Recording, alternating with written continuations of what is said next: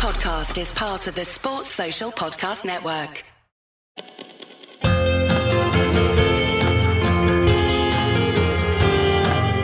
Hello, everyone. I'm Ben Johnson, and this is the Perpetual Chess Podcast. On Perpetual Chess, I have weekly conversations with the chess world's best players, promoters, and educators about their lives, careers, current projects, and best practices. Perpetual Chess is brought to you through the generosity of its Patreon and PayPal supporters. For more information, go to perpetualchesspod.com.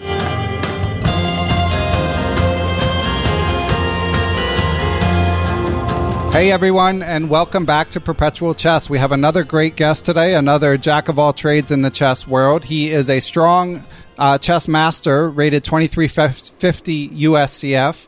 He is a chess teacher, he is a musician, and he is fresh from the chess train in Europe. Alex King, thanks for joining us.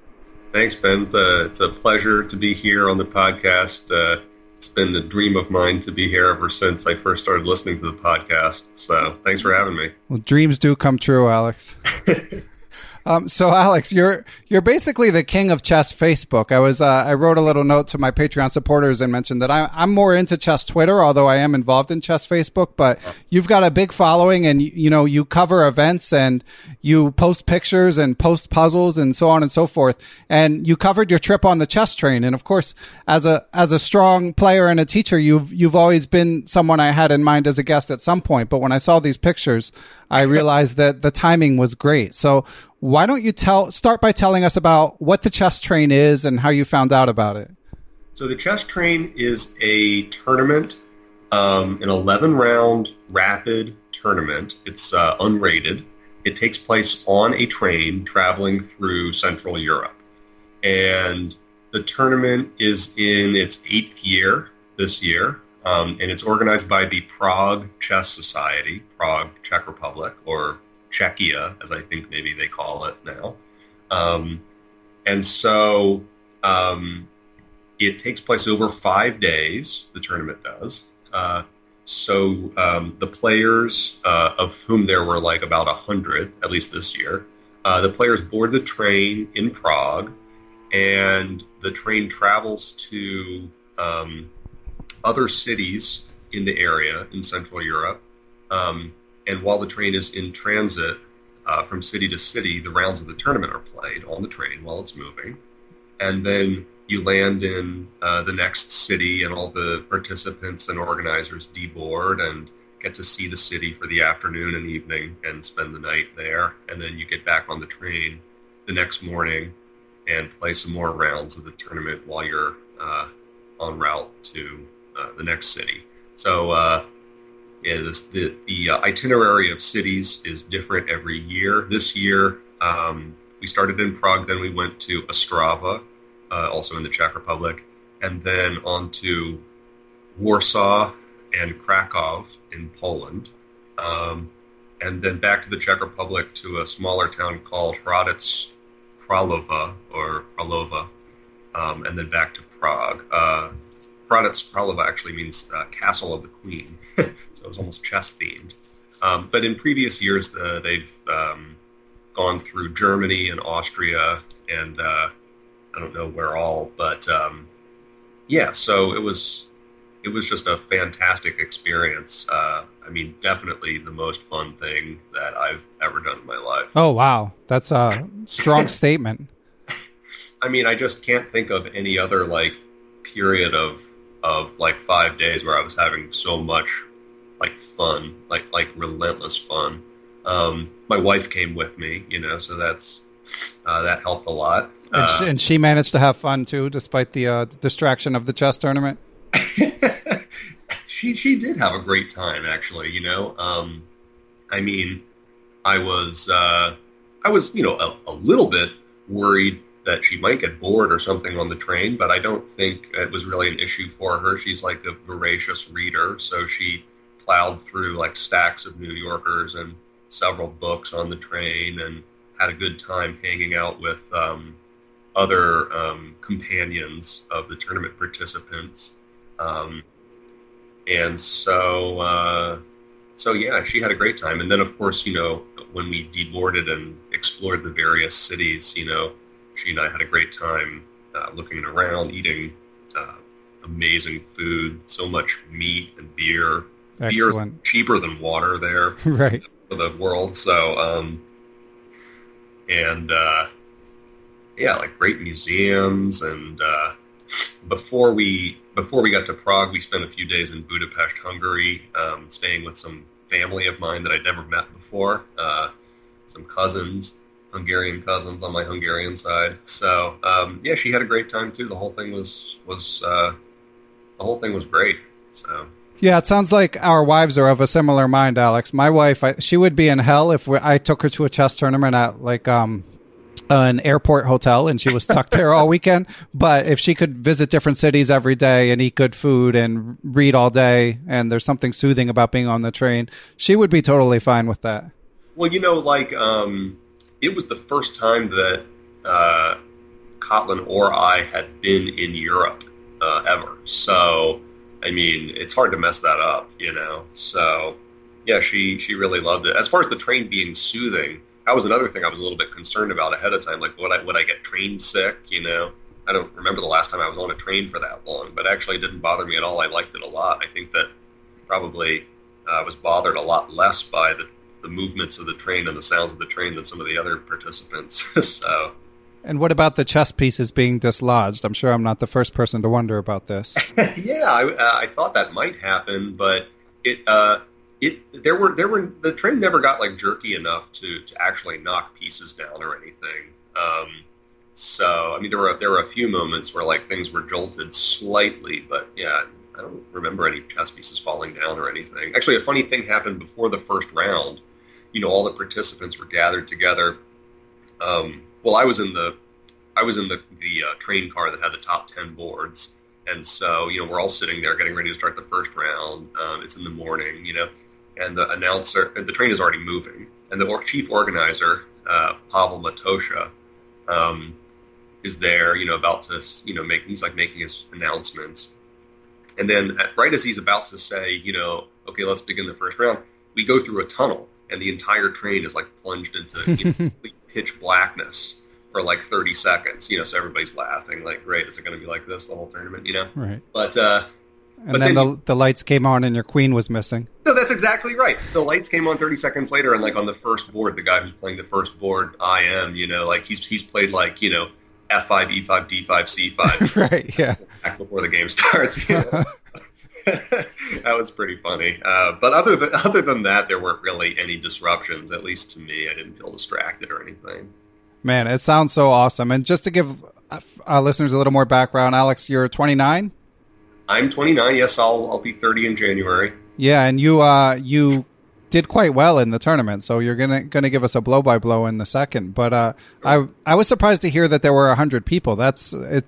Just looking at your pictures, it seemed I would have guessed it was a smaller amount. So that's I mean, how many cars was the train? Were there other people besides the chess people on the train? No, I'm just saying that there were 100 players in the tournament. That doesn't even count the companions and the organizers and everything. So yeah, I mean, all my pictures were just of the top car, because I managed to stay in the top car the whole time. The top 10 boards. Yeah, but we should say you finished second, right? I did finish second. Yeah, I came into the tournament, I think, 5th seed, and I finished second. And I had a very good start, so I stayed on the top boards the whole time. But yeah, I mean, there were several cars. I mean, I guess there were maybe 5 cars, each with 10 boards, so that's about 100 players. And then there were additional cars. There were like 2 dining cars. There was a car where the organizers were. There was a car where the luggage was, and there was another car where all the companions sat in their little cabins, in between rounds. That's where the players would go, to debrief in between rounds and stuff. So, yeah. Okay, and for listeners interested in the chess train, we'll put a little information on it. I also may at some point endeavor to have the organizer of the chess train, whose name you mentioned. Pavel. He would be a great guest, I think. I mean, I was going to mention that to you anyway. Yeah, he would be a very fascinating person, and the work. I think he does other work for the Prague Chess Society too. I think he may be involved in these, one-on-one matches that David Navarra plays, the top okay. every year. I'm not sure if it's his organization, the Prague Chess Society, that runs those matches, but I know that there's like a link to that match on the Prague Chess Society website, so he would at least have some insight into that stuff.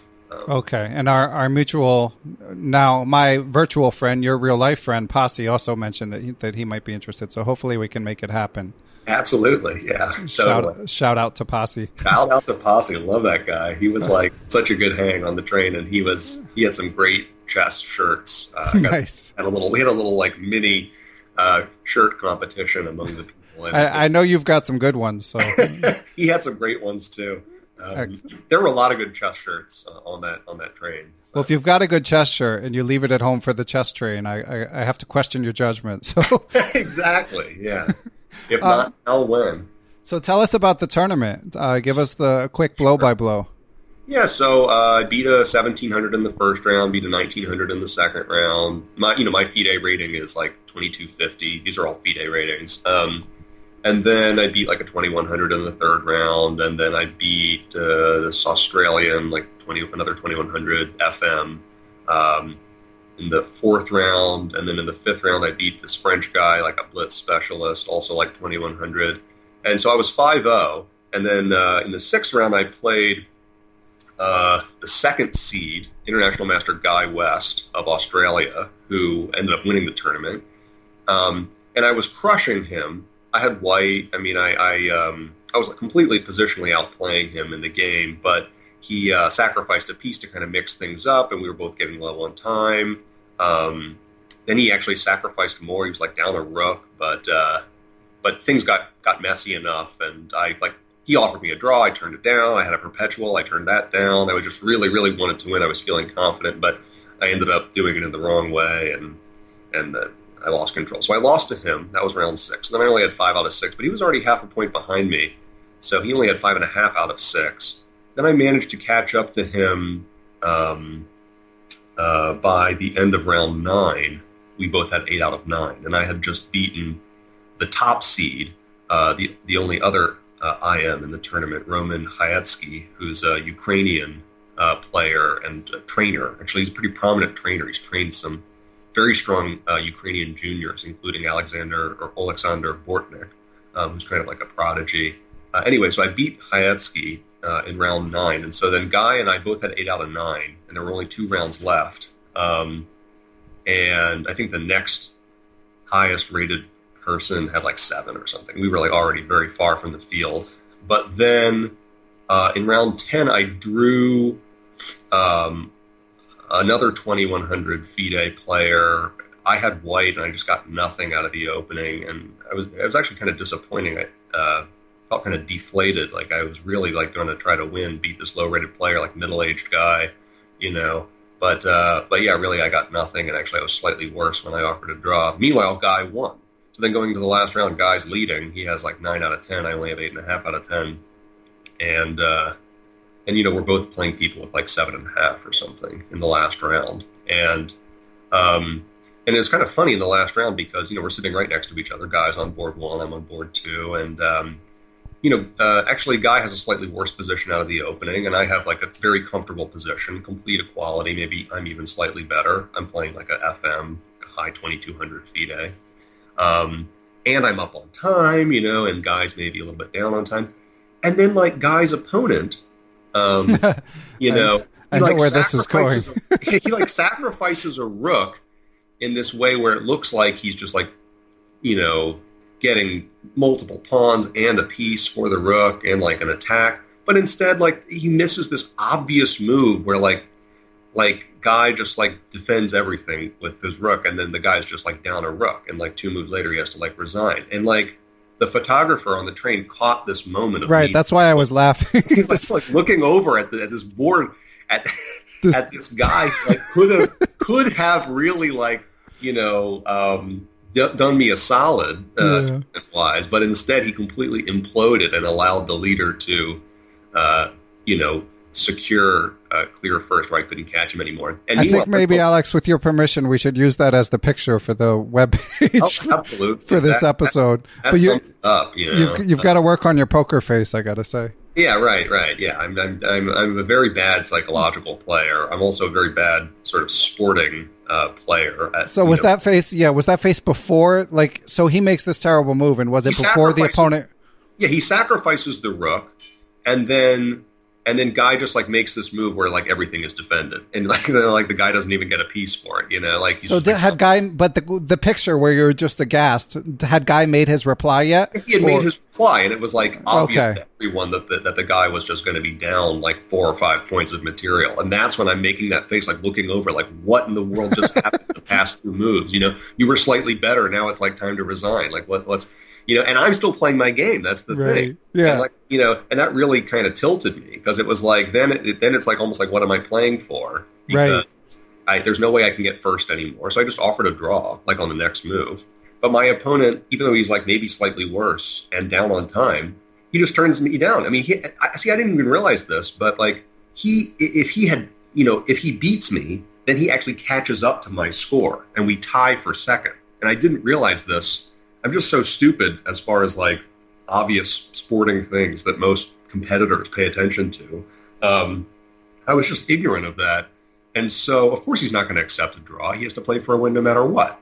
So he did turn down the draw, and then he goes on to outplay me. It's like my time advantage evaporates, a position on the board goes south. And then I really didn't even realize it until like an hour after the game that he had caught up to my score in the tournament. And like I didn't even get clear second. After having led the tournament the whole time, I wasn't even going to get clear second. I ended up tying for second with him and with the Ukrainian IM who I had beaten. So the 3 of us tied for second, and I got second on tie breaks, but I mean, we split the money. So right. Well, I mean, it's fun to be just playing for first. I mean, you're a bit stronger than I am, but like, I think even at your level, you probably you're not playing for first super often, right? Oh, no, not super often. Exactly. And that was and especially not in like an international tournament like this. Not that this was like, like a norm tournament or anything, like I said, it wasn't even rated, but yeah, of course I wasn't expecting to be like playing for first, so that was, that makes it fun for sure. Yeah, maybe with more experience in that kind of tournament situation, I would be a little bit more on an even keel psychologically, So it was a good experience for me, competitively. So yeah, I tied for second. I won like 6,000 Czech koruna, or I think it means crowns. So that's like $270. Then a few other assorted prizes, actually. Chess-based mega package that I already had and some other stuff like that. So yeah, I mean, it looked pretty good haul. I mean, I wasn't complaining. Yeah. And this is just one more thing on the chess train for any listeners wondering, and again, we'll link to something with more complete information, and this probably won't happen again until next October anyway, so you guys have plenty of time to clear your calendars. But what was the ELO range of the competitors? Like, yeah, like I said, the guy I played in the first round was like a 1,700 FIDE, and I was the 5th seed, so I'm playing someone who's 5th from the middle. So I mean, the entire like middle, like 80% of the tournament field was like, like between, just like typical club player range between 1,400 and 2,000 or something strength. So it's not like it's all professional players. I mean, it's mostly people who are just enthusiasts, who are just like typical club range of players. So, and there were a lot of players who were like unrated, Oh, cool. Yeah. That's awesome. And there were even some kids playing. It was mostly people older than me, Right, because I was going to say, I feel like I have young kids right now. I feel like I missed my window, at least until they go to college. I mean, maybe, unless you can convince them to come along. Yeah. But yeah, it sounds awesome. And there was a solving contest, a puzzle contest that word on the street is you're like a huge puzzle talent. Well, I think the reason why they had a puzzle contest is because one of the participants in the tournament, actually the guy I drew in round 10, this FM from Slovakia, his name is Marek Kolchak. Mm-hmm. He's like a serious competitive solver, and he like attends like the World Solving Championship every year, and so he knows all the big time solvers like John Nunn and Kasper Piorun. Wow. Polish guy. The Polish players are like they dominate the world solving scene these days. Anyway, so he was on the train. He was one of the players, and so he administered the solving contest, which occurred after the last round. It was 12 puzzles, each of which was just a made in two moves, a composed made in two. These problems that are composed to be aesthetic and difficult. It's not just like some queen takes h7, queen takes f7 checkmate thing from like a Reinfeld book. These are like extremely difficult and like geometric, beautiful, tricky puzzles. So 12 made in twos, and then all the participants in the contest had 45 minutes to solve the made in twos. All you had to do was write the right first move. You didn't even have to write any variations or any analysis, just the right first move, which is called the key move. That tells you how hard they are. Oh yeah. And yeah, I wasn't really sure if it was going to be much too hard for me, much too easy, just right, but I ended up needing the full 45 minutes to solve the 12 puzzles. Like I wrote down my last answer with like 30 seconds to spare or something. And I wasn't sure whether there was going to be a tiebreaker in terms of how fast people completed it or whatever, I mean, I was pretty confident of my score. But then when we got the results, I had gotten 12 out of 12 correct. And like the next best person in the contest got like 6 out of 12. So, I think I was the only participant in the contest who like regularly solves composed puzzles like that. I mean, I've been a fan, sort of an aficionado of composed puzzles. They're called problems, of problems. For a while, this book by John Nunn called Solving in Style, I got a couple of years ago, and it's all about problems of various kinds, not just made in twos, made in threes, other more esoteric varieties like helpmates and selfmates and stuff like that.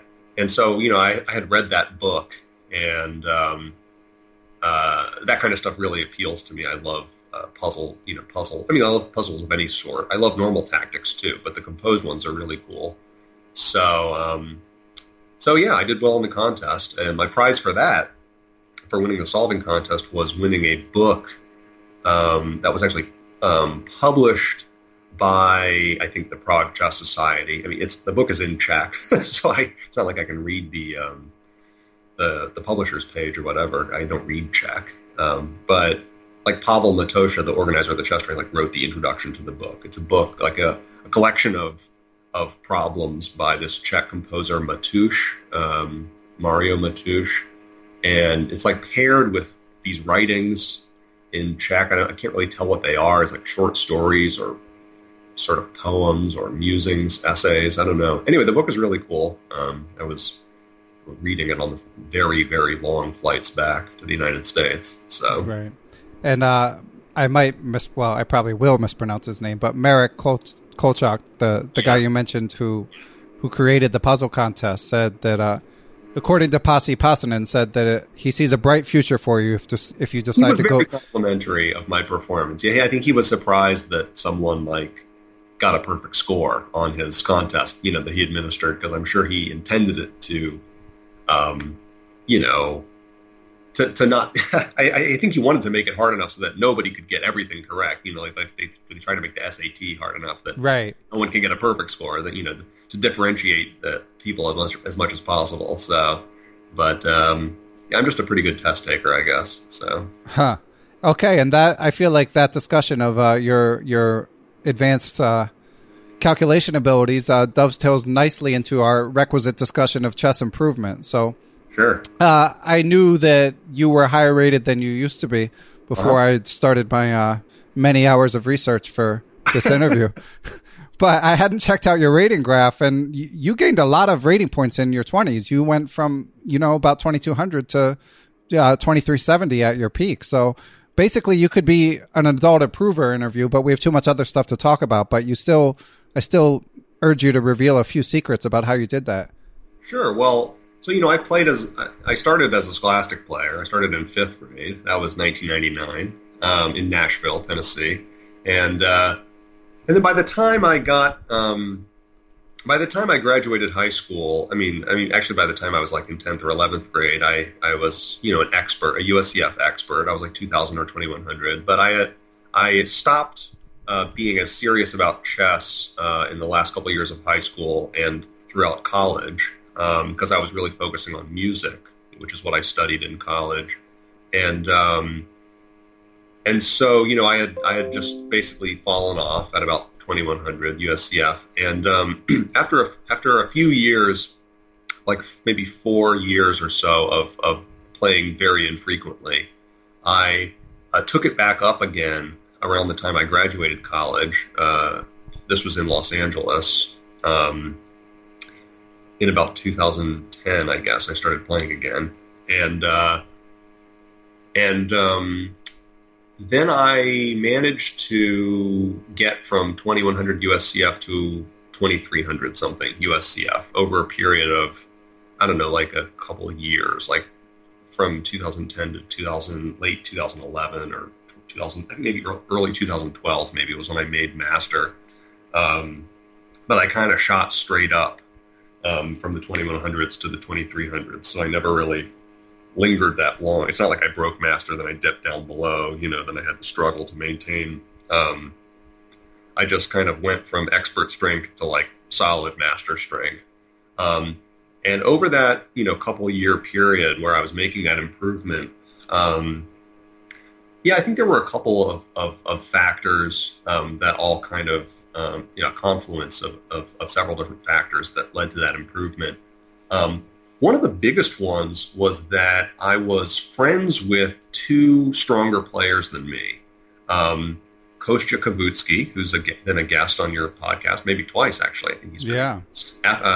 He was an FM at the time. Now he's an IM. FM Kostya Kavutskiy, and also international master Johnny Bekhamanov, with whom Kostya wrote his book on the Open Sicilian for White. And so I would hang out with the two of them. We would study. We would go to some tournaments together, talk about chess and stuff like that. I feel like that was a big influence on me at the time, and it really, having that like mini community, that small, but very influential little group, study group, as it were, really motivated me a lot. As far as the actual things I did to improve, a big thing I did when I started playing chess again after college was I changed my openings. I had always been an E4 player as a kid, but when I started playing chess again, 2009 or 2000, I think it was 2009, 2010, that was right around the time that the first edition of Boris Avruch's 2-volume repertoire series on 1D4 came out, published by Quality Chess. It's really some of the stuff that put Quality Chess on the map. And so I got those two books, 1D4, Volume 1 and Volume 2. And I studied those very hard. So if I may interrupt for a second, what inspired you to switch? Why did you feel like you needed a new repertoire? That's a good question. I think that my opening repertoire had always been pretty like haphazard and sort of piecemeal. Like it was never really methodical. It was always just sort of thrown together ideas. I'm familiar with that feeling. Yeah, right. It's, just like stuff I had seen in books or magazines, like lines where like I could like name. I'm working on it as well, but I could name the opening and say, I play this opening because of that book and this opening because of that book. And not even that book. It's more like I play this opening because I saw this one game where someone won this beautiful game in this line, So getting the Avruch books, and those books are particularly methodical and comprehensive and principled in their approach to, covering, exterminating sidelines, not having any lines that are based on tricks, but having everything have a solid positional foundation. The books are large. They're significant. It took me a very long time to read and reread. And so that really totally changed my confidence level and my level of understanding of my openings, switching to 1d4 as white. And I still play d4. So, it was a profound and lasting change for white. Even though I don't even play all those same lines that he recommends anymore. But it just gave me a really good foundation and it just gave me an insight as to, the level of seriousness that really strong players take in their openings, and how solid of a foundation of understanding and soundness their opening repertoires are based on. So that was one thing, the Avrik books. Another thing, I did a lot of studying of Dvoretsky's Endgame Manual at that same time. Those were like the big things I was doing on my own. I was also reading some of the Kasparov, my great predecessors series, but I'm not convinced that had that profound of an effect on my chess. I think it was just like having Kostya and Johnny to study with. When we would get together and study, they always liked to study from this book, Perfect Your Chess, by Andrei Volokitin, which is just a puzzle book. Yeah, a good puzzle book. But an extremely difficult puzzle book, like the chapters are like FM difficulty, IM difficulty, GM difficulty, so we would do those together, like solve the puzzles together, the three of us. How would it work when you did it together? So what? One of them would set up the puzzle. We would all just look at it together, not talking, but just look at the position. And then after, 5 or so minutes, someone would say, okay, I have an idea. Here's what I think. And then we would just talk through it. Or maybe if it was very complicated, we would play, we would make moves on the board. But mostly we would just talk through it. It was just like whoever had a confident idea first, they would just start talking, and then we would talk through it, and we would either refute the idea or we would keep going or whatever. Or we would all refute each other's ideas, and we would have no idea, and then we would just look at the solution. So there was no strict, method.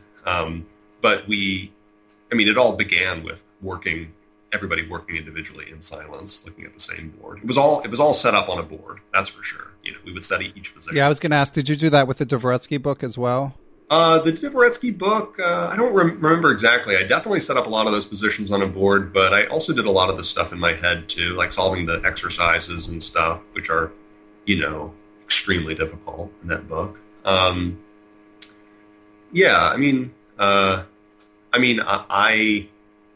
I have always liked to do things in my head a lot. I've played some blindfold chess too. Yeah, I remember in Facebook you had some post at some point about like working on blindfold puzzles while you were driving. Yeah, I like blindfold. I like blindfold stuff a lot. It's not like I'm the best at visualization or calculation or stuff like that, but I have put a lot of work into it, and I do enjoy that kind of stuff. We asked Elliot Neff this recently, but we might as well get your perspective as well. So how do you work on blindfold specifically? Yeah, well, one thing he said, which I totally agree with, is that the first fundamental thing you have to start working on is understanding the colors of every square. And when you tackled it, were you already a 2000? Like, because when he said that, I felt like I probably know that, but I haven't tested it, and I've never worked on my blindfold specifically. Yeah, I don't think I did very much blindfold stuff until I was at least 1800 or 2000. So the first time you tested it, did it turn out that you knew all the colors or no? I don't think I had consciously realized that when I first started to do blindfold stuff. I don't think I had consciously realized that it was closely connected to the colors of the squares. Only later, probably, when I was... But the very first time you test yourself, did you know all the colors of the squares immediately or no? I don't know. Probably not as quickly as I do now. Right. But it's not even like you have to test that in isolation. It's more just like when you're calculating something in your head, when you're solving a puzzle, even a simple puzzle. just making sure, or even just like when you're notating a game, when you're notating your own game, a tournament game, making sure that you do not ever write like, D7 when it should be D6, because those two things are so radically different. I mean, it'd be one thing if you wrote down E2 and you meant D7. I mean, those are light squares. They're symmetrical about the midpoint of the board. But D6 and D7 are just as far away as you can get. It's actually almost like I heard this interview with this guy, Jacob Collier, a musician, where he was saying that he was, as a child, trying to develop certain aspects of perfect pitch, and he was being trained by his mother, also a musician, and she would play a note for him, and he would have to say what it was, and it was like, if she played him like an A, and he said A flat, that would be like totally wrong. But if she played him an A and he said D, those are kind of like the same color, as it were, in music. They're related to each other, and so it's almost like things that are related structurally are closer to each other than things that are like right next to each other. So I don't know. I think just understanding, just working on understanding the board, how it works, the color of the squares, the way that squares are connected to each other through diagonals and files and ranks, and even just trying to do a basic thing like mating with king and queen against king, but doing it entirely in your head, blindfolded, I think is a great way to practice it. Probably even more useful than trying to like play an entire game blindfold in your head, because there are things that even very weak players can do in their head. I mean, like things I work on with my students, like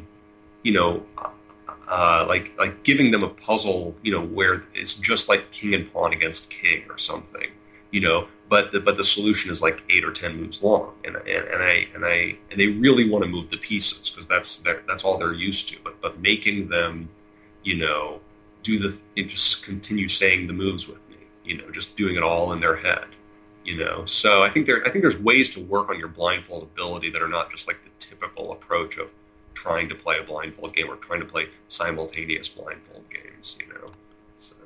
Okay, excellent advice.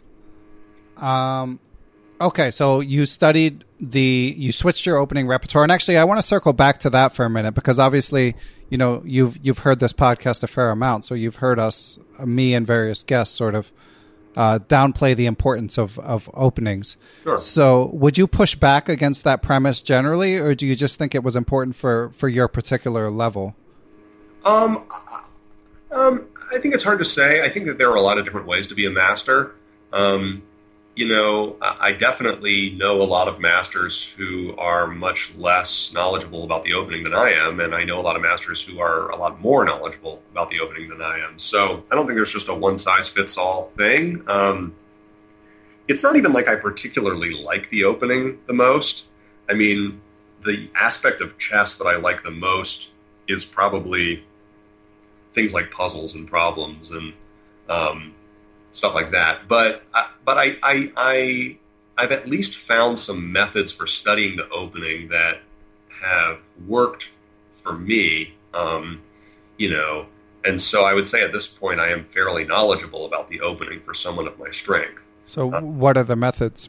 Well, one of the big things that I do in my daily practice is I play blitz games online, and then I analyze them afterward. And by analyze them, I mean I download the games from chess.com, and I save them into ChessBase permanently in my database, my unified database of like 9,000 games, all my games I've ever played, the ones that haven't been lost to history. Right. And I save these blitz games, and I'm talking about like 3-minute games with no increment. Like, and you play a lot of blitz. Yeah, I try to play 9 games a day of blitz. And do you analyze them right away, or you save them for later? Well, ideally, I would play my 9 games, and then I would save them and analyze them after. Okay. But I don't always have that big of a block of time all at once, because it takes about 45 minutes to play 9 games of 3-0, and then, I try to take at least that much time analyzing them, at least the amount of time I spent playing them, I try to spend that amount of time analyzing them. So I don't always have like a whole block, an hour and a half of time, So sometimes I'll just play them and then save them and get around to analyzing them later. But sometimes I fall behind, by a week, even as much, or more than that. So, in fact, I just today I caught up on analyzing a big backlog of a couple dozen games from the past couple weeks. So, but I mean, I do the same thing with even like casual over-the-board blitz games with people. That's another thing. Like just yesterday, I got together with a friend and we played like 7 blitz games. And then when I got home, I tried to reconstruct them all and save them all into ChessBase just from memory. Now I have a pretty good memory, but also I practice doing this all the time. I mean, anytime I play in a blitz tournament, I try to save the games afterward just from memory, reconstruct them. Even if I only can reconstruct the first 10 moves, I try to save that. And then I analyze these all in ChessBase, all these games. I mean, every game, tournament game, blitz games, all this stuff. Anything that goes into my database, I analyze it. I don't leave it unanalyzed forever. And the way I analyze it is, I have Mega Database, which is a proprietary ChessBase product of, millions of games. You have 2 of them now. What's that? You have 2 of them now. Right, exactly, yeah. I can do it in stereo now. Right. And a lot of the games are annotated, by strong players in Mega Database. So that's especially useful for the opening. I compare the openings of my games with... So do you always play your repertoire, or because a lot of people mess around in Blitz? Right. Sometimes I mess around. Most of the time I play my repertoire, though.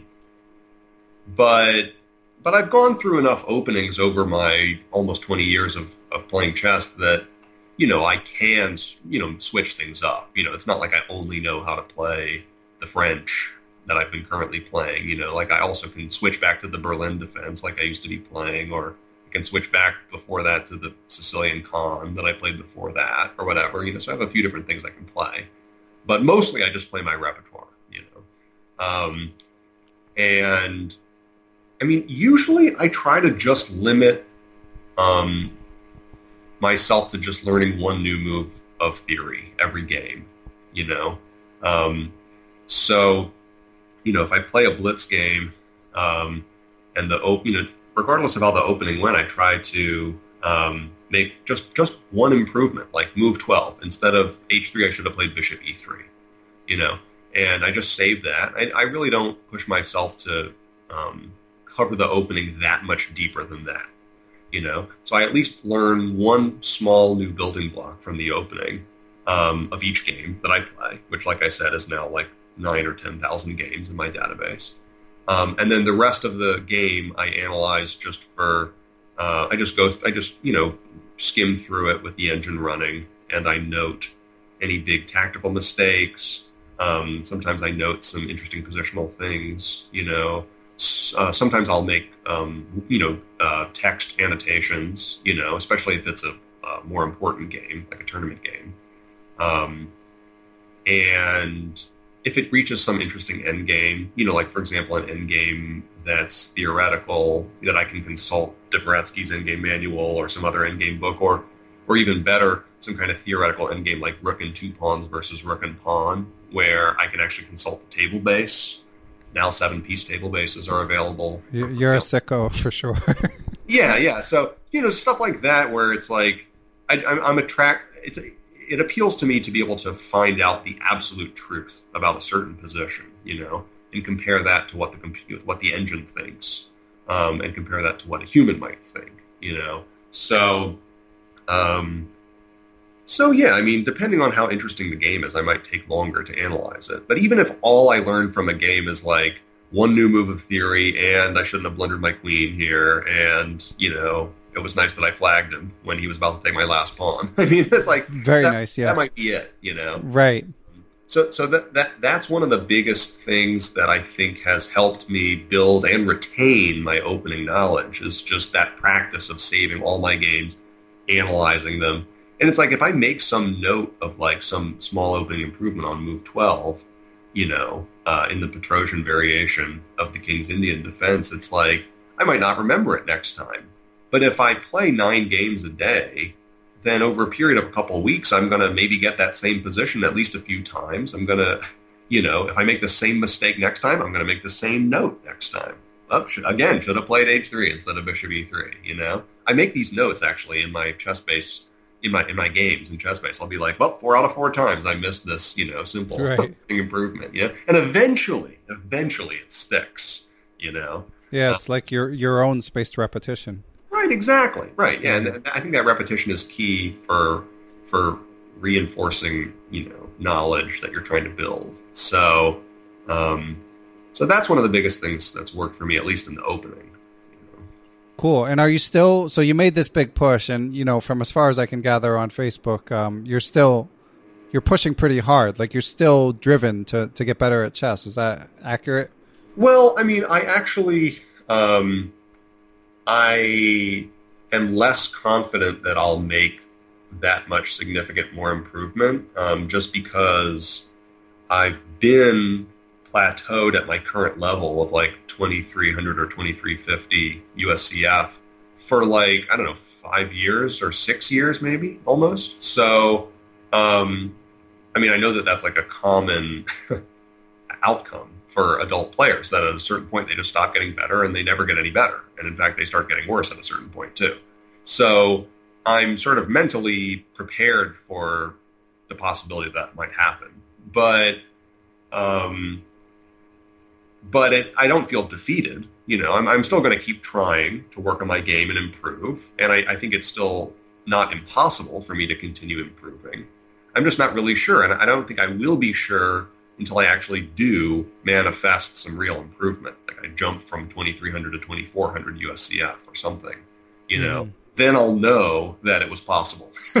Right, yeah. And until that happens, I can't really be sure that it's going to be possible. I mean, I think a lot of these people who try to peddle methods for improvement when, those methods haven't even manifested results in their own experience, I think they're being a little bit disingenuous. I mean, it's a little bit like a con, It's like, well, how do you know, that this is going to work? It hasn't even worked for you yet. So I won't really know unless I do improve. Okay, a couple follow-ups on that. Number one, it seems like there are weaker IMs in the world than you at chess. Let's put it that way. Possibly. So, maybe like 75-year-olds. I don't know. No, there's a decent minority, I would say, and I'm not that privy to exactly how strong you are at chess, but you're in the conversation. So is that like a significant goal for you? I'd love to make IM. Of course, I need to make FM first, since I'm not even an FM. Okay, but come on, that's well, FM seems quite possible, right? But I mean, like for example, like in the Chess Train tournament, when I was playing Guy West in round 6, and then him observing my play afterward and throughout the tournament, and I beat the other IM, and I was hanging with Guy and talking, and he was like, well, I mean, you're obviously 2400 strength, and I mean, other people have said things like that. I don't know if they're just yanking my chain or what, but I mean, I do and that's think FIDE, I assume? I think he was talking about FIDE. I mean, he certainly wasn't talking about USCF. He's from right. Australia. So, I mean, I don't know. I mean, it could be that I'm just one of these players that is a lot more knowledgeable than they're actually able to manifest in competition. Like I said, like areas like psychology and sporting approach and competitiveness are not strengths of mine. So those things could be limiting factors for me, when in fact I have the knowledge of an IM or something. I mean, I don't know. That's possible. I'm not sure about that. That's possible. So, yeah, and that sort of dovetails into my other question, which is, you mentioned that your rating basically has plateaued for a period of time, and obviously you're really into working on studies and improving your calculations. So do you also feel like your calculation ability has plateaued, or is that still improving?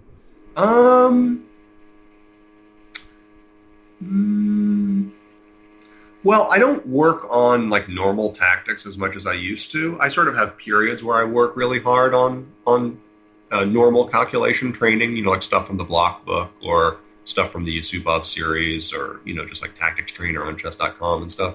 But I was working on that much harder in that period where I made that big leap from 2100 to 2300 USCF. So problem solved. I just cured your plateau. It could be. Yeah. I mean, it could be that that's part of it, that I'm not working on that consistently enough for a long enough period, and that's what is holding me back. But a lot of stronger players have said to me that they think that things like psychology and sporting aspects, time management, confidence, ambition, things like these sort of the soft skills, meta factors. Yeah. That those are the things that are holding me back. And I sort of have a feeling that they're right, that it's those things that are holding me back more than pure chess things. So I don't know exactly how to fix that problem, because I think it's sort of tied up in my overall personality and my overall what I like about chess. It's almost like my strength is my weakness. I think that's the case for most people's strength and weakness, is that it's sort of two sides of the same coin. I notice that in a lot of my students. It's like what makes them strong is also the thing that's holding them back. Yeah. And so I don't know exactly how to fix that about myself, but I certainly haven't decided that it's impossible to fix those problems, Yeah, that makes sense. And just from my perspective here in Princeton, New Jersey, whether you made another big jump or not, if you decided you wanted to make the IM title, if you made it a priority, you could probably make it happen. Well, thanks. I appreciate it. Okay, so we're going to switch topics entirely for a minute, because we have a question from your real-life friend and my internet friend, Tyron Price. Shout out to Tyron. Yeah.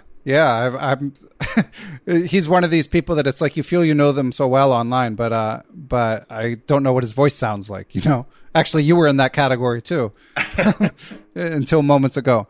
But okay, so question from Tyron, and he says, he alludes to, you mentioned that you studied music in college and you're a serious musician. You also post videos of songs that you've composed on Facebook. So he asked, do you see a relationship between music and chess? Many players listen to music as they play. I've not seen Alex with earphones at tournaments, but I was wondering if he has any theories about the use of music to help with concentration at the board. How beneficial is it? Have there been any scientific studies regarding the use of music and activities regarding brain sweat?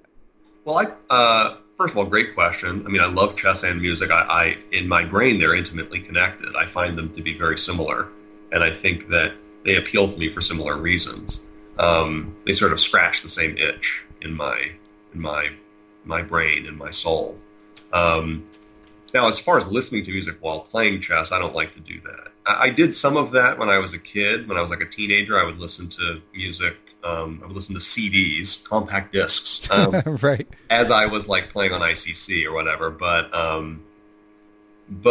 no, I don't like to listen to music while I play. Yeah, I did that too, and sometimes I'm an old man, so I listen to 90s hip hop as a kid, and every once in a while, the rare moments where I have time to play Blitz, I'll try to put it on and think that it's gonna cue the muscle memory, and I played better then, so I think it'll just flow, it'll just all come back to me. But it turns out that now it's a massive distraction to me, whereas as a teenager it wasn't a big deal.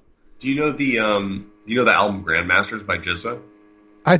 I do not. I mean, I know Jizza well, but I was more of a Liquid Swords guy. Well, actually, Grandmasters is not just as good, but it's really very good in its own way. It's quite worth listening to, and all the titles have chess-related themes, and a lot of the lyrics have these deep, elaborate chess metaphors. If I can ever get a Wu-Tang member on Perpetual Chess, I might just man, that would be incredible. Might just have to drop the mic then. RZA is a serious chess player, Yeah. Anyway, but I don't like to listen to music while I play, but maybe while studying I might. I mean, I don't, but I know that maybe some people do. I know that in one of Jonathan Rowson's books, he talks about doing some studying while listening to some music, and how that somehow allowed him to make some kind of revelation about something. I don't know what it was, but I've heard actually Nakamura say something about drinking, and how he thinks that drinking while playing is a bad idea, but while studying it might actually be useful. So making that distinction between something that might grease the wheels. Well, of course, yeah. I mean, that makes me think of Christopher Hitchens, just in terms of writing, there's so many examples of legendary drinkers just pounding out material. So yeah. No, I mean, overall, I don't listen to music while doing chess that much, but I mean, there's always music going on in my head, basically, at all times, just internally. And that includes at tournaments. I mean, definitely songs are playing in my head all the time when I'm playing a tournament game. So, I don't know, yeah, it's all kind of swirling around together in my head. But, I mean, as far as just generally speaking, relationship between chess and music, I mean, there's so many similarities. I mean, they're just like languages. I mean, it's the same reason that chess and math are similar. They're languages. It's its own dimension. It exists on its own plane, separate from the normal dimensions in our world, it's just a way to connect with people that you have nothing else in common with, or not necessarily anything else in common with. It's just a universal thing, an expression of humanity, those things, language and all art and math and chess, and dancing. I mean, just like all these things. So, yeah, I find that I would never want to choose between them. Yeah, and luckily you don't have to. And I mean, you don't seem like a sort of extrinsically motivated person, but in terms of like the music you create, do you have like a vision in mind, or is it strictly just for the pleasure it brings you? Well, I certainly used to have a vision in mind when I was attending music school for college and thought I was going to be a professional musician. But after I stopped being a professional musician and started being a professional chess teacher, sort of my profession became my hobby, and my hobby became my profession. And now I don't have any particular goals, musically speaking. I mean, I don't play gigs anymore. I don't make any money from music, except I just got paid for something musical for the first time in years because Dan Lucas. I thought this was where it was going. Yeah, I heard your name dropped. Anyway, go on. He asked me to compose, music for the new U.S. Chess podcast called One Move at a Time, about music. I mean, about chess educators and stuff like that.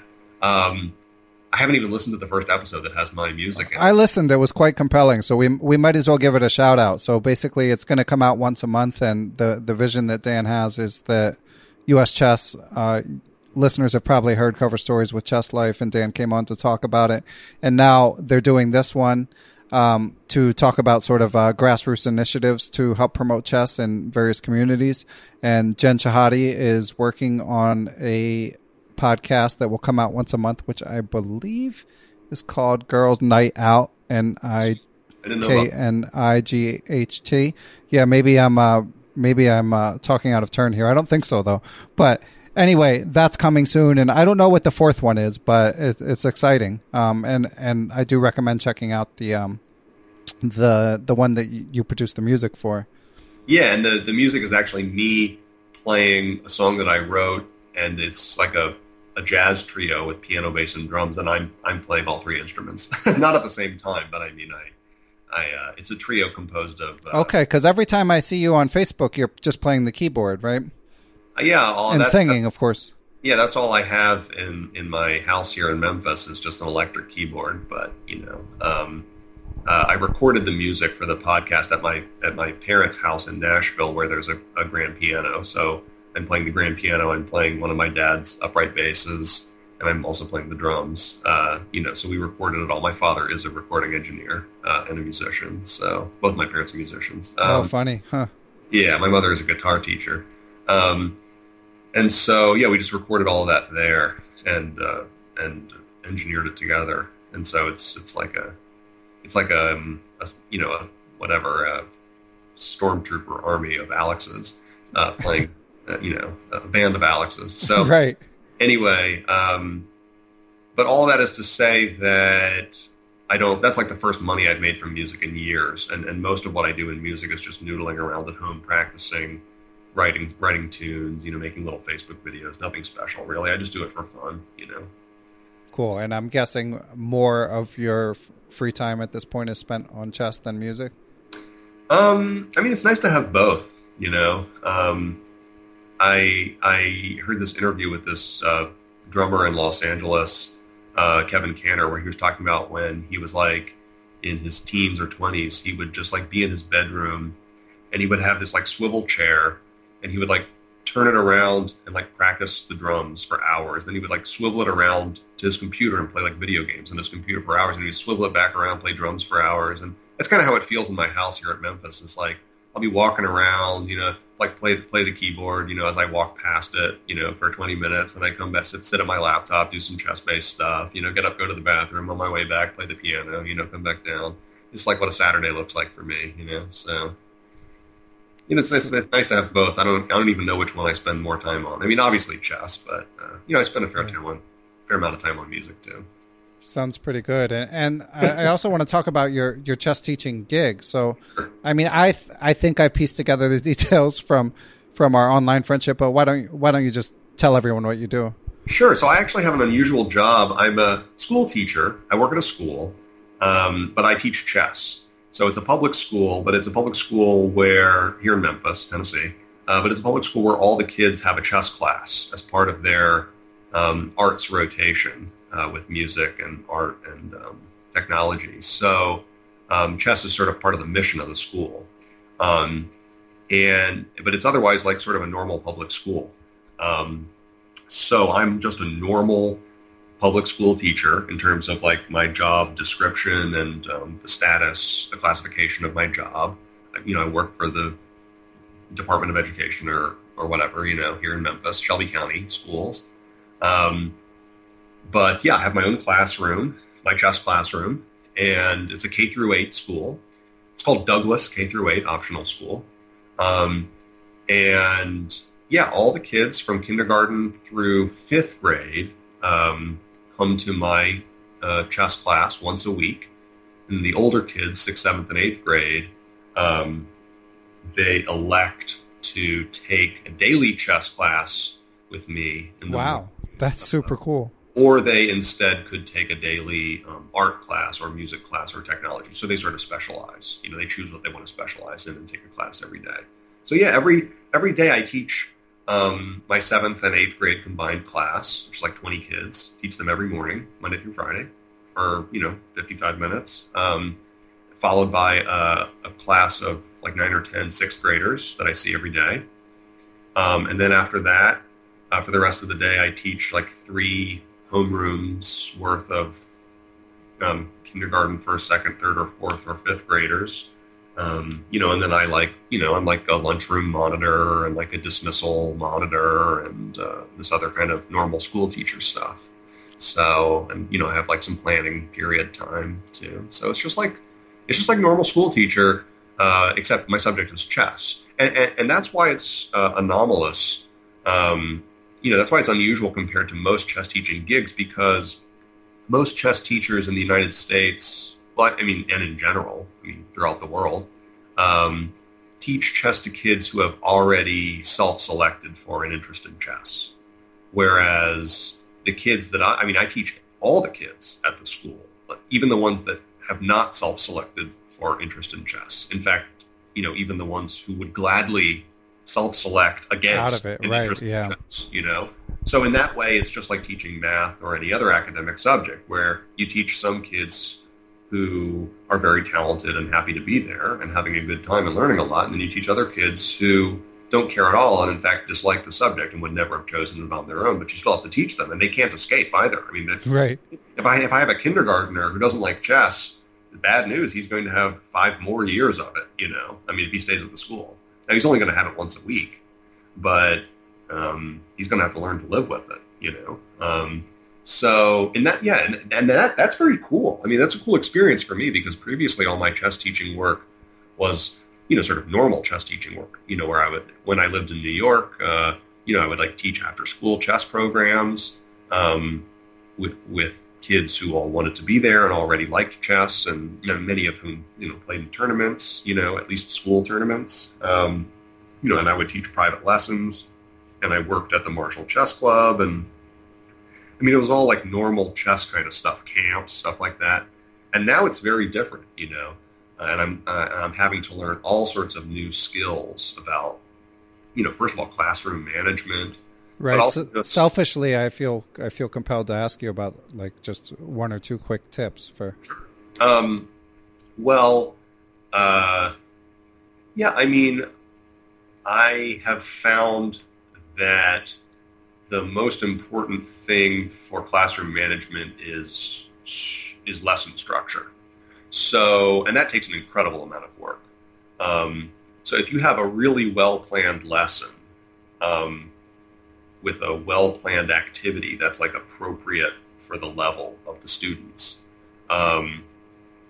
then that covers a multitude of faults in terms of behavior, Now, it's still very hard work in the moment, spontaneously, dealing with things that come up and all the different things, all the different ways that kids can act, and dealing with differentiation, kids with a wide variety of knowledge. It's almost like you have to have 3 lesson plans every day per class, one for the, for the normal, middle part of the bell curve of ability in the class, and then one for the positive outliers, and then one for the struggling part, quintile or whatever.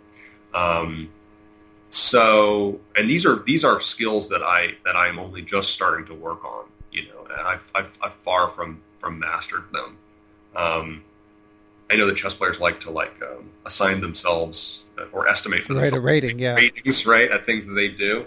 And I don't even think I'm good enough to have an accurate estimate of my own strength at teaching, but I would say that I'm definitely somewhere in the club player range, as an educator. So I'm like somewhere in the 1,000 to 2,000 range as an educator. I don't know exactly where. Probably a better educator than me would be able to make a more accurate estimate. But I kind of like that, because it feels like yeah, you're on the steep part of the learning curve still. Exactly. Yeah. It's like each week, you can gain 20 to 50 rating points, right, as a teacher, so that's kind of nice. So.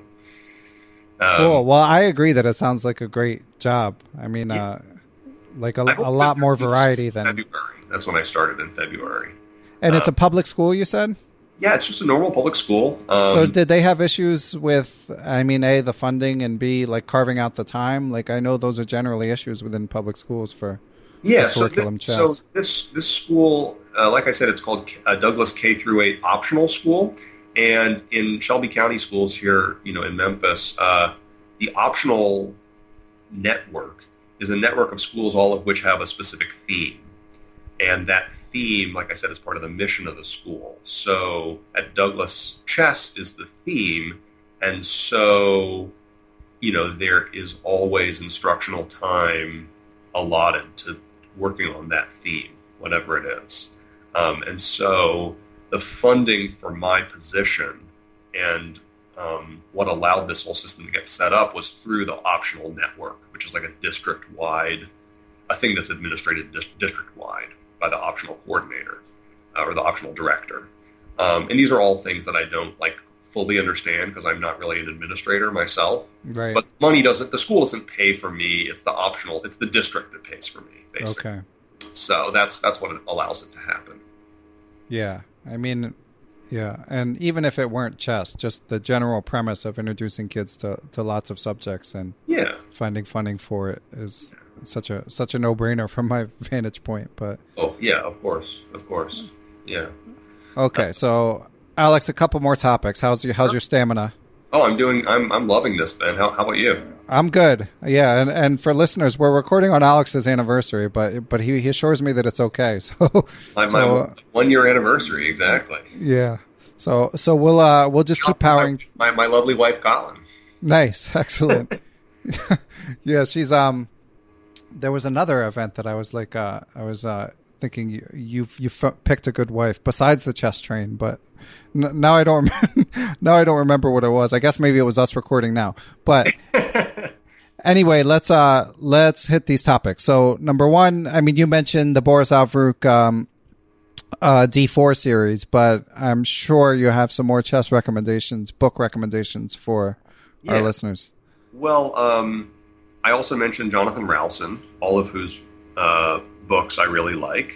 He has 3 books, Understanding the Grunfeld, 7 Deadly Chess Sins, and Chess for Zebras, all of which I think have been mentioned before on the podcast. I also mentioned Solving in Style by John Nunn. Definitely John Nunn has been mentioned on the podcast before. I don't know if that book itself has been mentioned, but it's a classic book. Highly recommended. I think Frederick Friedel might have mentioned it. But yeah. Anyway. But I wanted to also mention some other stuff that hasn't been mentioned as much. So my very first chess book that I ever owned and read, this is actually before I even played chess. I saw a chess book on my grandfather's bookshelf, and I took it home and I read some of it, didn't really understand, but then I still, I kind of reread it from time to time over the years, and I still have it and love it. It's still one of my favorite books ever. It's called The Best in Chess by Al Horowitz and Jack Straley Battelle, and it's an anthology of writings from Chess Review magazine from like the 30s through the 50s. So Chess Review was like a Chess Life-like magazine. I think the 2 magazines were merged at some point, actually. But anyway, this anthology is from like the 60s, like maybe 65 or 66, something like that. And it's just a collection of annotated games and essays and fiction, and like poems and puzzles, like tactics, but also composed problems. That was definitely like the first time I ever saw a composed chess problem. And it even includes like stories that incorporate chess problems in them. I can't recommend this book highly enough. The Best in Chess. That's a really good one, and definitely no one has mentioned on. Yeah, for sure. Other books I really love as a teacher, the Jeff Coakley's books. Yeah. Especially the red and blue books. Those are the best ones for sure.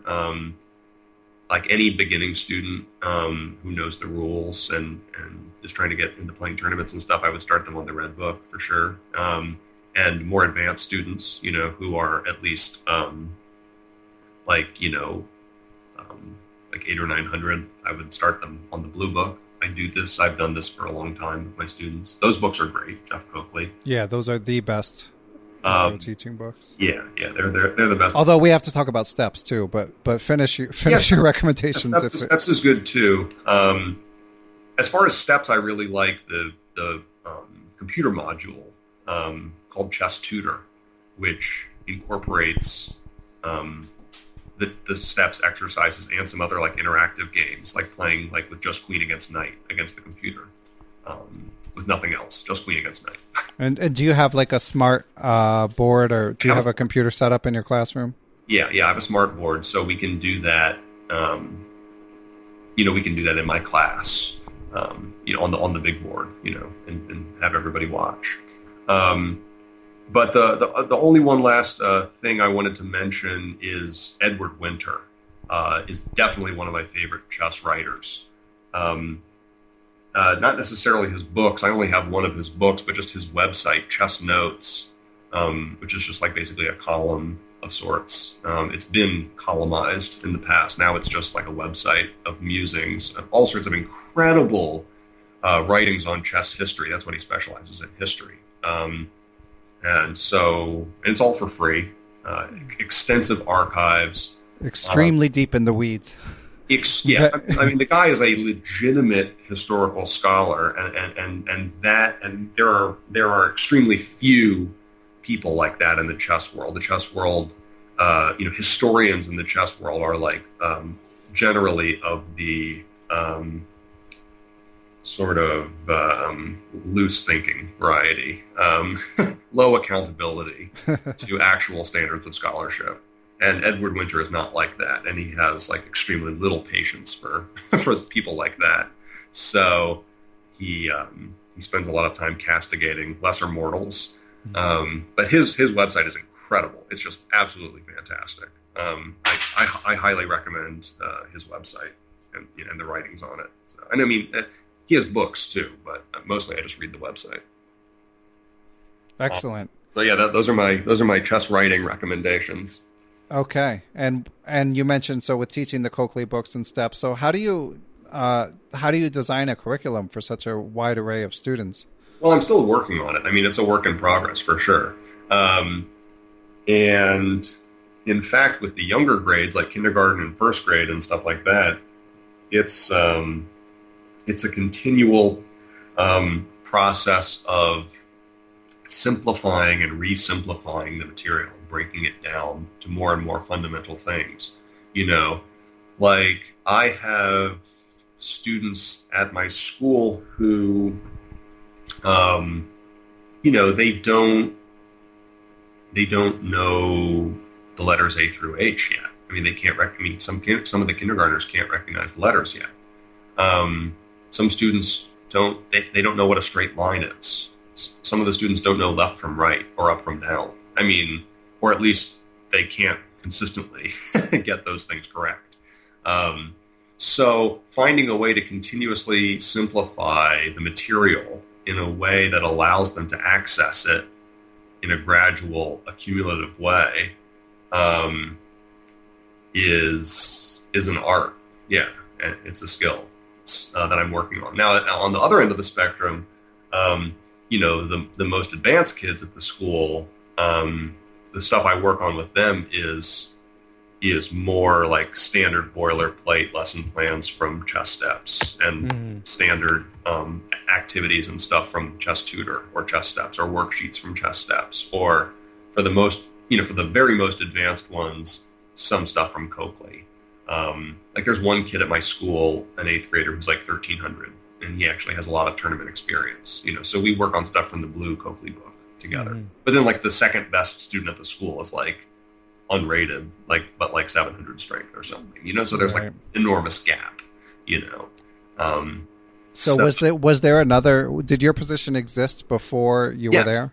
Yes, the very first person who had my position at this school is like one of the most incredible chess educators I know, Dr. Jeff Bulington, who now teaches a county-wide chess program in rural Mississippi that was profiled on 60 Minutes. And he's incredible. I actually knew Jeff, or rather he knew me when I was a kid, because actually when I was in middle school in Nashville and I would go to the Tennessee State Scholastic Championship, I would individually and with my team, we would compete against kids that he would bring from Memphis, not at this school, Douglas, but at some other schools he used to teach at in Memphis. So I actually got back in contact with him when we moved to Memphis a couple of years ago, and he told me about the work he's doing in Mississippi, which, I recommend that 60 Minutes piece too. Yeah, it's really good. I mean, it's quite inspiring. But yeah, so he used to be working his wonders in Memphis at a few different schools, including the school that I'm at now, Douglas. And so he was at Douglas for, I think, 3 years. And then the last person to hold the position before I took over was a guy named Peter Pritchett, who I knew from the Memphis Chess Club. He's like a 1900 player who's in the National Guard, or was in the National Guard. He may have switched services, maybe he's in the Army. I don't understand how all these service divisions work or whatever, but he was teaching at the school for a year or two, maybe 2 years, but then he got some kind of military reassignment that prevented him from being able to continue working there during the day, and he already knew me from the chess club, and so he just messaged me one day out of the blue, Alex, do you have a bachelor's degree? Oh, okay. I was like, well, yes, I do have a bachelor's degree. And he told me, well, I'm going to have to be leaving this position because of my military reassignment, and would you be interested in taking this over for me? And so, yeah, it just kind of serendipitously came together. But yeah, the chess program has been around there for 6 or 7 years, something like that. Okay. Well, I mean, it sounds like a fun job for you, and they're lucky to have you. So, I'm happy to do it. I enjoy it a lot. I'd be interested to hear, like, in a couple years, what you've learned, like, totally, how you fine tune your curriculum and stuff like that. Totally, yeah. Cool. Well, I think my outline might be covered, Alex. Although I do have to ask you, so your Facebook game is very strong. You have a lot of, like I mentioned earlier, a lot of puzzles posted, as well as just sort of chronicles of your tournaments and like a bit of chess news. Well, actually, I should ask you two things. So, number one is, why no chess Twitter? Yeah, I've never been on Twitter. I mean, I set up an account a few years ago, but I never used it. My wife is on Twitter very actively, but doesn't have a Facebook. So I don't know. I think it's just an aesthetic preference. I mean, probably if I had a Twitter and I like took the time to set it up, I would like it a lot, because I know like people like Olympiu or Khan and stuff like that are on Twitter and they're not on Facebook, so it'd be nice to have access to that kind of stuff. Yeah, I don't know. I guess I'm just used to Facebook. I guess I'm just like old and boring, I hope not, because that makes me, I don't even know, geriatric. Circles back around. You're actually. Oh, okay, good. Glad to hear it. Yeah, I don't know what it is. Yeah, I don't know why I'm not on Twitter. I just haven't taken the time to, I guess. Okay, well, I think the chess world needs you there. And the other thing is, I have to get your bullet point thoughts. I have to get you on the record for the World Championship. Oh, well, this is going to be definitely the best match that Magnus has played so far. That's for sure. I think Fabi has very good chances. Yeah. I don't know if I could really honestly say he has a better than 50% chance, but I definitely wouldn't mind betting even money on Fabi. I don't actually bet on things. Right. I'm not a gambling person, and I know that you are, so I'm probably not even phrasing this in the right way. But I love Fabi as a player. I find his style to be sort of like delightfully opaque. Yeah. There's something sort of inaccessible about the way he plays that I actually really like. I like difficult things, like puzzles, and somehow his style is like a puzzle. It's hard to crack, it's hard to pin down, like what is the Fabi style, But it strikes me as very deep, and he also strikes me as a generally sort of fearless, almost emotionless kind of personality, and that's a good match for someone like Carlsen, whose approach is generally to wear you down, and sort of game you. And for someone like that to come up against someone like Fabi, who's sort of unshakable in a way, I think it's going to be great. Who knows, really? It's hard to predict. Yeah, it's a 12-game match. Looking forward to it. I think that's fantastic, and I think Fabi has excellent chances. Yeah. I'm definitely rooting for Fabi, I'll put it that way. I like them both. That part I actually find harder than the handicapping, which I agree. Like, I'm just checking Pinnacle, which is, as you mentioned, I have some history gambling, you could say. Uh-huh. And yeah, they've got Fabi at about 30%, which it just seems mispriced, they're 3 rating points apart. Right. Yeah.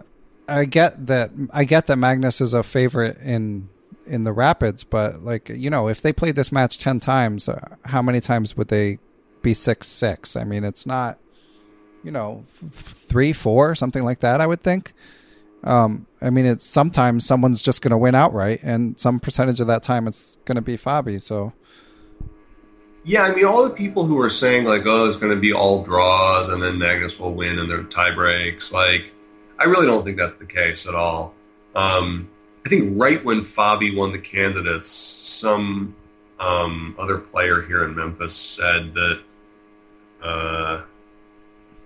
he thought Fabi would go winless, and I think that's extremely unlikely. I would be shocked if Fabi goes winless. Even Karyakin struck first. It's like, who would have that? Carlsen is just not. He's not made of stone. The The guy bleeds. So, and even Carlson in an interview recently said he thought that there would be more decisive results than in the Karyakin match. So unless you think that just Carlson's going to win them all, it's hard to imagine Fabi going winless. But anyway, we'll find out soon enough.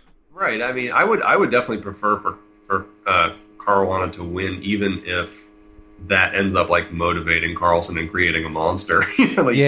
With a vengeance, But I mean, that'd be better for Carlson too. It'd be better for everybody, just to mix it up. Yeah, I mean, he should hurry up though, because the kids are coming. I mean, I would be perfectly fine if the world champion was determined by like the World Cup every year. Oh, really? Oh yeah, I don't really have any particular attachment to the traditional, chess, whatever the word is, the procession of kings, from time immemorial. I'm surprised as like a sort of, chess history buff that you feel that way. I mean, history is interesting. That doesn't mean it's always the right way to do things, Well, that's for sure. I think it's more exciting and just fresher to have it be more, have a chance for more variety in who becomes the world champion, But I mean, okay, whatever. It's not like I hate the current system. It's just that I don't have any particular attachment to it, like I said. Gotcha. Okay, well, on that note, Alex, I think we've covered everything, at least for this session. Yeah, and man, Ben, it was like an absolute pleasure. It was awesome. It's been a dream of mine to be on here, and I just, I mean, as you can tell, I like to talk, but I mean, especially talking with you, it's really been a pleasure. Awesome, yeah, and so I think I know the answer to this, but if anyone wants to reach you, how should they do so? Yeah, well, I mean, feel free to friend me on Facebook. I mean, I just have a personal account, so you'll have to friend me. I guess you can follow me. I don't even understand how that stuff works. I mean, you can also email me. That's totally fine too. We can put my email in the episode notes or whatever. Okay. Those are that should be good enough, because I'm sure there's a few anti-Facebook people out there. And for anyone who is on Facebook, I definitely recommend following and friending or whatever it is. Alex. Yeah. Either of those is totally fine. I don't have like a website or anything, so you can also add me on chess.com or whatever. My handle is just Alexander King. And by the way, if you want to exercise your other, cross-train your brain, you can try to find a good anagram of Alexander King. Oh man, you're good at those. There's a really, really good 2-word anagram of Alexander King, which is like a phrase that describes an activity that Alexander King might be doing at any moment. So interesting. if you want to, try for that, it's quite difficult, because it's a lot of letters, but right. It'll be well worth your time if you figure it out, or if you just cheat and put it into a website. Right. Solve it. Yeah, I'll probably do that. All right, cool. Well, all right, cool. Well, thank you, Alex. This was a lot of fun. Yeah, Ben. Thank you, man. Keep up the great work, and looking forward to hearing the next episode. Thanks to everyone who helps make Perpetual Chess possible. That includes Geert Vanderveld for supplying the intro music, Matthew Passy, my esteemed producer, and everyone who's written a good review on Apple Podcasts or other podcast platforms or told a friend about the show. Every little bit helps. But of course, I'm most indebted to those who donate to support the show. Without you guys, the show would not be possible. And I want to give special thanks to my Patreon and PayPal perpetual partners. Here are your names. I'm slowly but surely correcting some mispronunciations, so let's see how I do this time. Adam Ralph of ChessEngland.com, Adam Brancourge, Adrian Gutierrez, Alex Pejas, Ali Morchetti, Andres Crisdois, Brian Mullis, Carl Labons.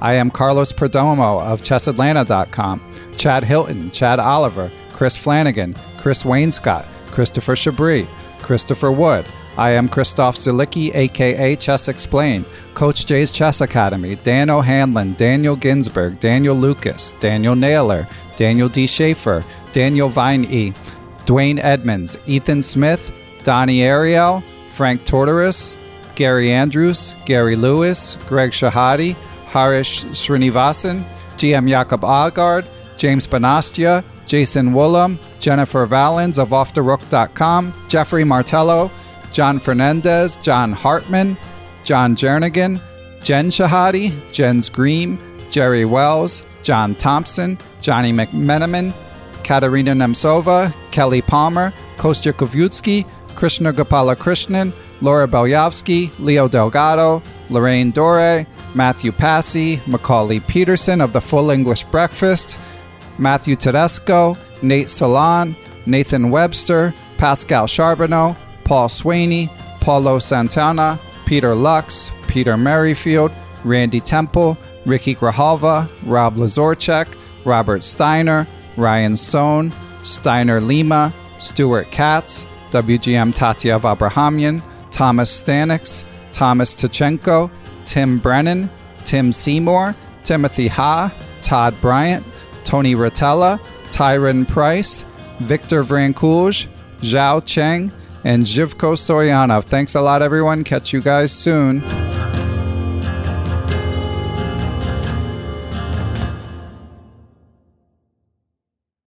Sports Social Podcast Network.